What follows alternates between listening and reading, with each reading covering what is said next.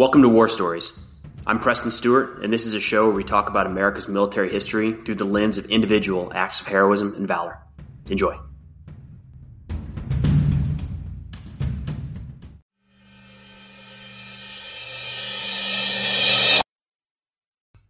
Today marks part one of a multi-part series focused on the initial phases of the United States war in Afghanistan, a conflict that to date has cost the lives of over 2,400 Americans. So today, we have the story of CIA officer Mike Spann, who on November 25th, 2001, became the first American to be killed in combat operations during this war. Now, on September 11th, 2001, Al-Qaeda operatives hijacked 4 American aircraft. They flew 2 into the World Trade Center in New York, 1 into the Pentagon, and after the passengers on United Flight 93, the 4th aircraft, rose up and fought back the hijackers, that plane crashed into a field in Pennsylvania. The 9/11 attacks would take nearly 3,000 American lives, marking the deadliest attack on American soil in our history. In the immediate aftermath, American leadership began planning a response. They were looking for those responsible and planning to hold them accountable however we could. Pretty quickly, we recognized that the attacks, was the work of a group called Al-Qaeda, led by Osama bin Laden. We were already familiar with his work. And he was holed up in Afghanistan, or holed up's not the right term. He was a guest of Mullah Omar and the Taliban in Afghanistan. So that's going to make it a tough nut to crack because Afghanistan's at war at this point. The Taliban run the country. They have 80 to 90% control over the entire country. There are a series of, we'll call them anti-Taliban groups spread across the country. Most are holed up in the north. And one of the major ones that we will align heavily with is known as the Northern Alliance. But the Taliban pretty well control all of Afghanistan. And we're not on perfect terms, maybe I should say, with Mullah Omar and his organization. Nonetheless, the first step that President Bush takes is to appeal to Mullah Omar to essentially say, our beef is not with you.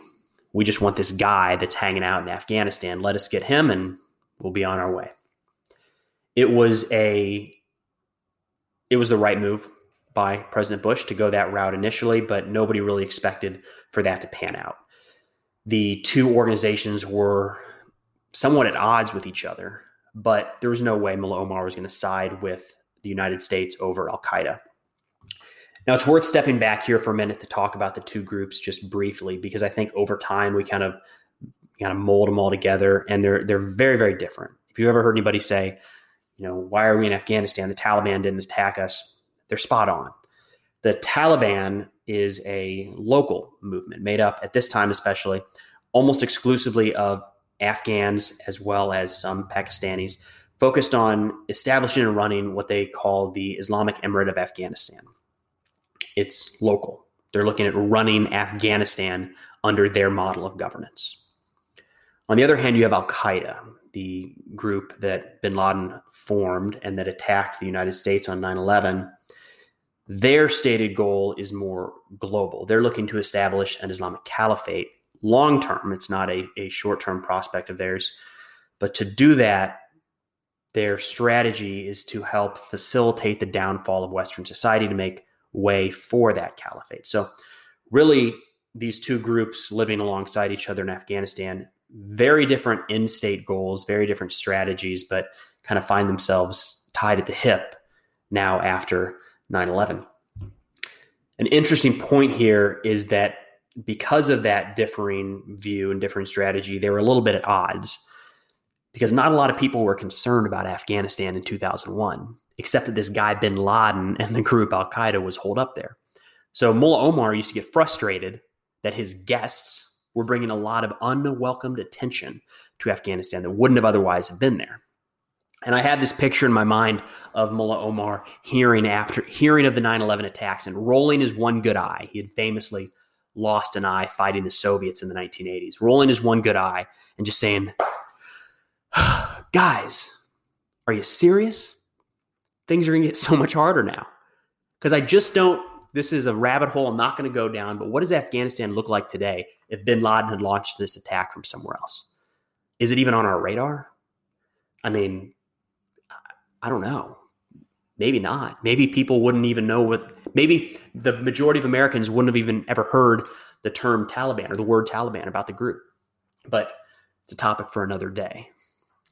Because bin Laden was a guest of the Taliban, and when Mullah Omar demurs through back channels that he's not going to hand over bin Laden, it sends a couple signals to the United States as we are preparing for action. One, we're going to have to do this on our own. We're going to have some Western allies, or I shouldn't say Western allies outside of Afghanistan that will join us in the fight. And hopefully we can work with partners inside Afghanistan, to be determined. But the second thing it tells us is that we are going to have to fight through the Taliban to get to al-Qaeda. These two groups, as I mentioned, are now kind of joined at the hip, at least in the near term. So every conflict has a starting point. It has to begin somewhere. There has to be a first step. And the first step in a place like Afghanistan, that we don't have anybody currently located, no Americans, no U.S. resources, I should say, is we need to get some people on the ground. Just a few, not a lot. They need to keep a low profile. They're going to have to come in via some pretty dangerous routes in some pretty rickety equipment that could crash at any moment. They're going to have to land on a battlefield. They're going to have to link up with these militia leaders and convince them to fight alongside Americans when we are able to put more military forces on the ground. It's a good thing we have the CIA, or Central Intelligence Agency, the organization that Mike Spann is a part of. Mike Spann was a Marine Corps officer and joined the CIA in the late 90s. He's relatively new to the organization and had just completed a deployment, I believe, to the Balkans.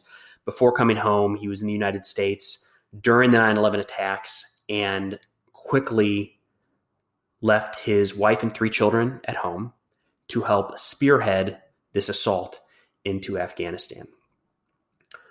We would land mere weeks after 9/11, still in September. We would land, I say land, it was helicopters taken from nearby countries where we did have bases over incredible mountain ranges in the dark, often in snowstorms even, in rickety old Soviet-era helicopters so as to blend in a little bit. That's what these CIA officers were taking into war. And they would land on, in a battlefield. They'd be behind the lines of the Northern Alliance soldiers, but they're landing in the dark, linking up with warlords who, the soft way of saying it, I'm calling them warlords. It's a combination. You can kind of use it interchangeably. Warlord, militia leader, general. Afghanistan throughout history has had a lot of warlords controlling parts of the country. So it's not too far off to use that term, but I think it paints the picture here of the threat to these CIA officers that are landing in the dark and linking up with these guys. Think about that. I mean, it wouldn't have been crazy for one of the militia members on guard to see some random figures walking towards them in the dark and open fire. Just the risk of even getting on the ground is crazy. Nonetheless, CIA teams are inserted across northern Afghanistan, linking up with the militia leaders. There are some previous relationships from when the CIA was involved with the Mujahideen fighting the Soviets in the 1980s, but many of the CIA officers are meeting these Afghan leaders for the first time. And their goal is to open the door for more military forces to come into the country, namely special forces. That's in the coming weeks, but there's going to be a period of time where these CIA officers like Mike Spann are on the ground with not much in terms of weapons. They're not kitted up like you would see a special operations soldier, what you might have in your mind today. They're going in civilian attire with a rifle, a handgun, maybe a little bit more, a lot of communications equipment, because their goal is going to be to relay intelligence back to the United States and to military headquarters that are planning follow-on operations. Now, once they're on the ground, the conflict between the Northern Alliance and the Taliban never really stops. It's kind of a low-level conflict for long periods of time, and then there will be offensive operations from time to time. So there is combat after Mike Spann and his team are on the ground and before kind of the major battle we're going to get into. But Spann and his team are going to link up with a Afghan leader named Abdul Dostum, General Dostum. He is a fixture in recent Afghan history. So I will say this in a politically correct manner. His history on the battlefield over the last, 30 years now, we should say, in terms of human rights, has been questioned a few times. That's the person that Mike Spann is tasked with working with. It's a pretty crazy assignment. The way they're going to win support is by building these relationships, building trust, maybe providing some American air power, and probably most important of all, a lot of money. These CIA officers are hitting the ground with duffel bags full of cash, millions of dollars there's no other way to say this, to buy support for the American goals in Afghanistan of moving through the Taliban, maybe toppling the Taliban, to round up the al-Qaeda operatives responsible for the 9/11 attacks. Now, after they've been on the ground for a period of time and the special forces teams arrive in country, the focus shifts towards the first really major offensive operation in this war. So it speaks to how long it took to win these militias over and kind of consolidate and organize, and for people like Mike Spann to focus their energy in certain areas rather than each fighting for their own individual goals. And on November 9th, Mike Spann and his team and the other CIA teams and the special forces soldiers in country link up with these militias and focus their energies on a place called Mazar-e-Sharif.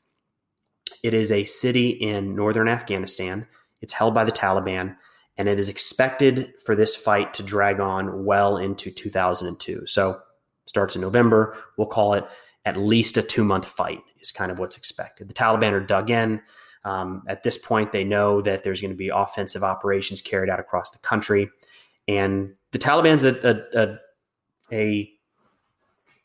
it's a solid fighting force at this time. I mean, they have tanks at this point in the conflict, substantial military capabilities, and they've been beating the Northern Alliance. So the Americans show up and help, I should say, during the Battle of Mazar-e-Sharif. And this is when you start to see Americans like Mike Spann and the Special Forces soldiers riding around on horseback with General Dostum, kind of the preferred method for that general and his team to get across the battlefield.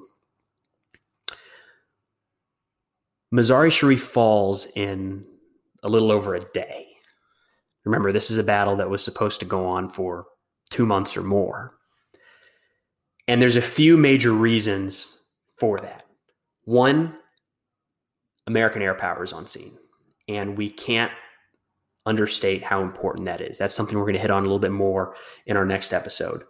But you can't take territory without boots on the ground. And the boots on the ground at this point, other than the couple dozen Americans, are Afghan soldiers, Northern Alliance soldiers. Those are the ones corralled, organized, and deployed through Mike Spann, I should say, and his team. So they are, by buying that support, able to direct kind of the operations, or help guide, maybe is a better way to say it, the operations of these militias under people like General Dostum. Now, the fall of Mazar-e-Sharif on November 10th, barely a month after the September, or just a couple months after the September 11th attacks, was a major turning point in this war. This was, again, something that was set to drag out for a period of time, and when it didn't, and the battle would only cost a couple dozen Northern Alliance lives compared with upwards of 500 Taliban and al-Qaeda lives, it was kind of an eye-opening experience on the battlefield. And it had, let's just talk morale, because it hit both sides totally differently. For the United States and for the Northern Alliance, it shot our morale through the roof. And we said, hey, this thing might not take as long as expected. We might not lose as many people as we thought, especially with this air power on scene. This could be over quickly. Boost momentum. On the other side, the Taliban are kind of thinking, what the hell just hit us? What was that? We've been holding these lines for years, and in a one-day attack, we lost this major stronghold in the north. Not a good sign. So following the fall, Struggling to say that there. After the fall of Mazar-i-Sharif, General Dostum offers up a surrender terms or terms of surrender, just broadly speaking. And this isn't crazy. What he's going to offer isn't crazy because think of this like a civil war. Whoever wins this conflict is going to have to go back to living with each other down the road, supposedly, or that's kind of the idea in a civil war, right? One side's going to win, the other's going to lose, and then you're going to have to get back together. So he offers surrender and go home. You see what's coming. You see the Americans, you see the air power. Surrender, save your lives, go home. No questions asked. The numbers are all over the place here. But some reports are that upwards of 8,000 enemy fighters will surrender in mid to late November to General Dostum, taking him up on this offer. The group is a mix of local Taliban, some Pakistani Taliban, and then a handful of Al-Qaeda operatives and fighters. It's worth saying right now, this is a little outside my wheelhouse, but I think it's appropriate to bring up. The group is split. Mike Spann and the Americans are going to sift out about 500 to 600 suspected Al-Qaeda fighters, and they're going to take responsibility for those. General Dostum is going to take the other 7,500 or so, and there are reports in that group of widespread atrocities. Dozens of executions and putting these prisoners in Connex containers or shipping containers and just leaving them out to die. Mass graves. A lot of these folks supposedly just went missing. I don't know. It sounds like that's one of those things that's still under kind of ongoing forever investigation. Nonetheless, that's the kind of thing you're going to see. That's not fair. It's not the right way to say it. It's not the kind of thing you're going to see. That is an item here in November of 2001 in this conflict, just worth bringing up because it's happening at the time. But let's shift over to these other couple hundred, upwards of 500 or 600 suspected Al-Qaeda fighters. These are now the responsibility of Mike Spann and his team, a small team. They move under guard of some Northern Alliance fighters. They move to a compound just outside of Mazar-i-Sharif. It's a medieval fortress. It's called Qala-i Jangi, or the House of War. And it is just that. I mean, look up pictures of Qala-i Jangi, and it is a fort with guard towers and tall, exterior walls and courtyards and buildings on the inside. It's pretty big, pretty decent sized. And Spann and his men, with these handful of Northern Alliance soldiers, will move these prisoners to Qala-i Jangi, and they will put the prisoners in a basement cellar area to wait out the night. Now, the next morning on November 25th, 2001, Spann and his team get up. They've got a long day of work ahead of them. He's going to spend the entire day working, sitting next to, interacting with hundreds of Islamic extremists that want to kill him. There's just a few Americans on scene. And many of these prisoners, their hands are bound simply with cloth, or in some cases, they're turbans. It's not like Dostum had, cases of handcuffs to be doled out just in case 8,000 Taliban surrender, right? They were not ready for that. So Spann's taken a lot of risk. Why? I mean, he's doing this just with a few Northern Alliance guards standing nearby. Well, this is shortly after 9/11, right? And for anybody who remembers the feeling of that time, we were scared. We were anxious. We were vulnerable. All we knew was that another attack could happen at any moment. We felt, like we couldn't do anything to stop it. The 9/11 attacks caught us so off guard. It was something that was not on anyone's mind. It opened up this horrible possibility that it could happen again, maybe pretty easily. Do you remember all of the reports and the talking points of the next attack and what's going to be the big target? Those are the questions that Mike Spann is asking these Al-Qaeda operatives, these Al-Qaeda members in Qala-i Jangi on November 25th. And how many people in the United States at that time, just a few months after 9/11, wish they could have contributed just an ounce of what Mike Spann is doing at Qala-i Jangi? I mean, there's tip of the spear, and then there's Mike Spann outside of Mazar-i Sharif, right? Interrogating al-Qaeda fighters that may have been with bin Laden while he was planning some of these attacks. It doesn't get any more front lines than that. So, yes, he's taking risks. He's going through this as quickly as possible. But for all he knows, somebody in that group has information that's going to save American lives. So he's got to get to it. They work through a lot of these guys, taking pictures, interrogating. And when I say interrogating, it's not necessarily harsh interrogation technique, struggling with that one. Just questioning. They found that a lot of these guys just opened up and wanted to talk. Notably, one of the members that they interacted with who did not talk was named John Walker Lind, otherwise known as the American Taliban. And they work through just about the entire group. They get down to 30 or so remaining, and they won't come out of the basement. They don't want to be identified, which is probably a red flag. Now, the day and night before, when the prisoners surrendered and were organized and moved to Kala-i Jangi, it was chaos. Nobody's ever ready for 8,000 people to surrender at any given moment, right? And in that chaos, some of these prisoners were able to smuggle in weapons, firearms, and grenades. So as the last 30 refused to come out of the basement, some Northern Alliance guards start to go down the stairs to force them out. Shots ring out, and a revolt of the prisoners has begun. There are 2 CIA officers on the ground. There's Mike Spann and another gentleman named David Tyson. They are separated. They're not right on top of each other while they're going through these interrogations, but I want to make sure I bring him up. We'll get back to that here in just a moment. As the uprising starts, it spreads quickly.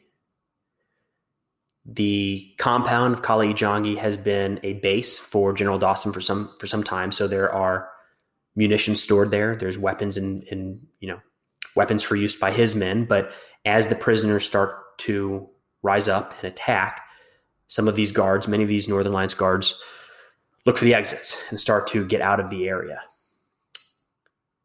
The prisoners identify Spann, and he is an attractive target. The lone American, one of 2. Said that 2 different ways there.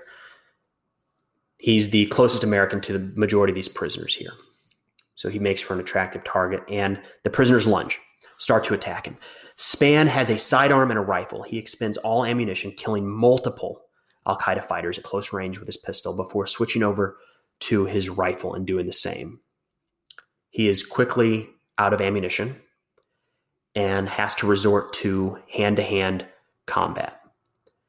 But Mike is outnumbered to the tune of dozens to 1. And in short order, he's overtaken and killed.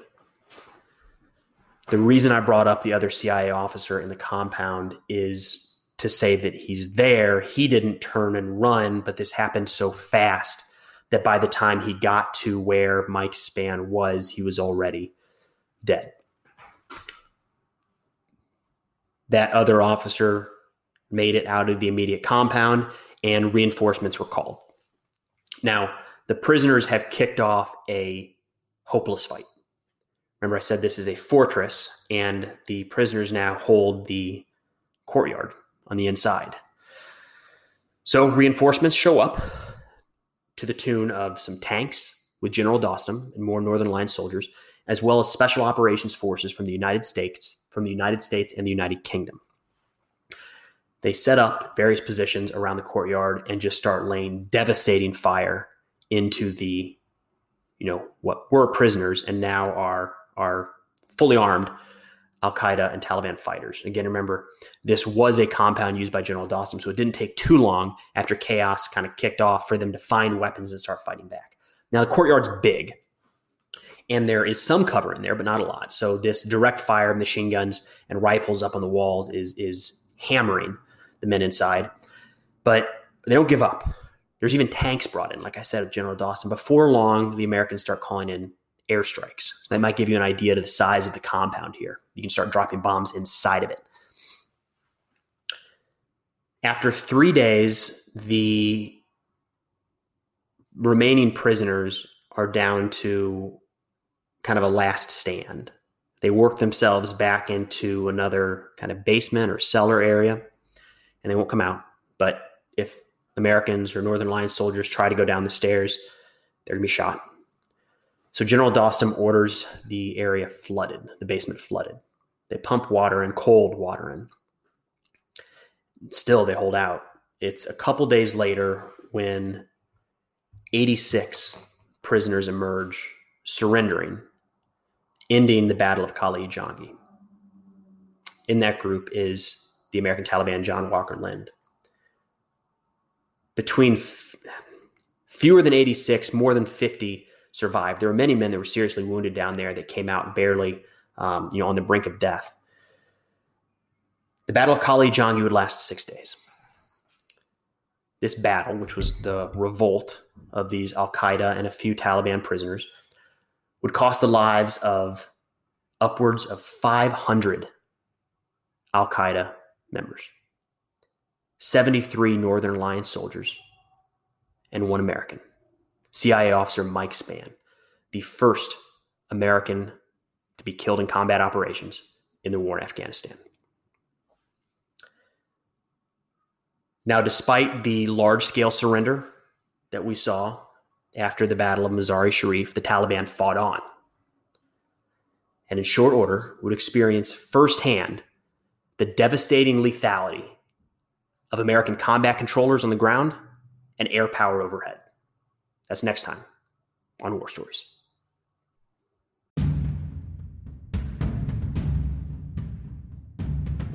Hey, thanks for listening to War Stories.